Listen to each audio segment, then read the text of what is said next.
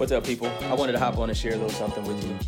Oftentimes in life, when we're chasing a goal or we're chasing a dream, we'll procrastinate, we'll waste time, and a lot of that is just due to the fact that we'll dance around the subject. If we're going through a struggle, we'll dance around the pain. If we're going through a trial, we'll dance around, dealing with the circumstances, or we'll dance around dealing with the situation. Here's the thing you got to know.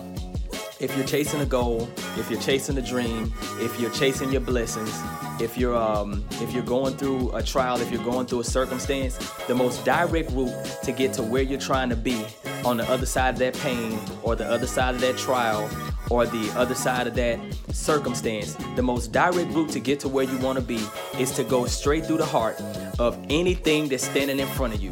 So if there's pain, you go straight through it. If it's a trial, you go straight through it. If you're going through circumstances and you're running and you're chasing after something that you want to see or something that you want to achieve, go straight through what's ever standing in front of you.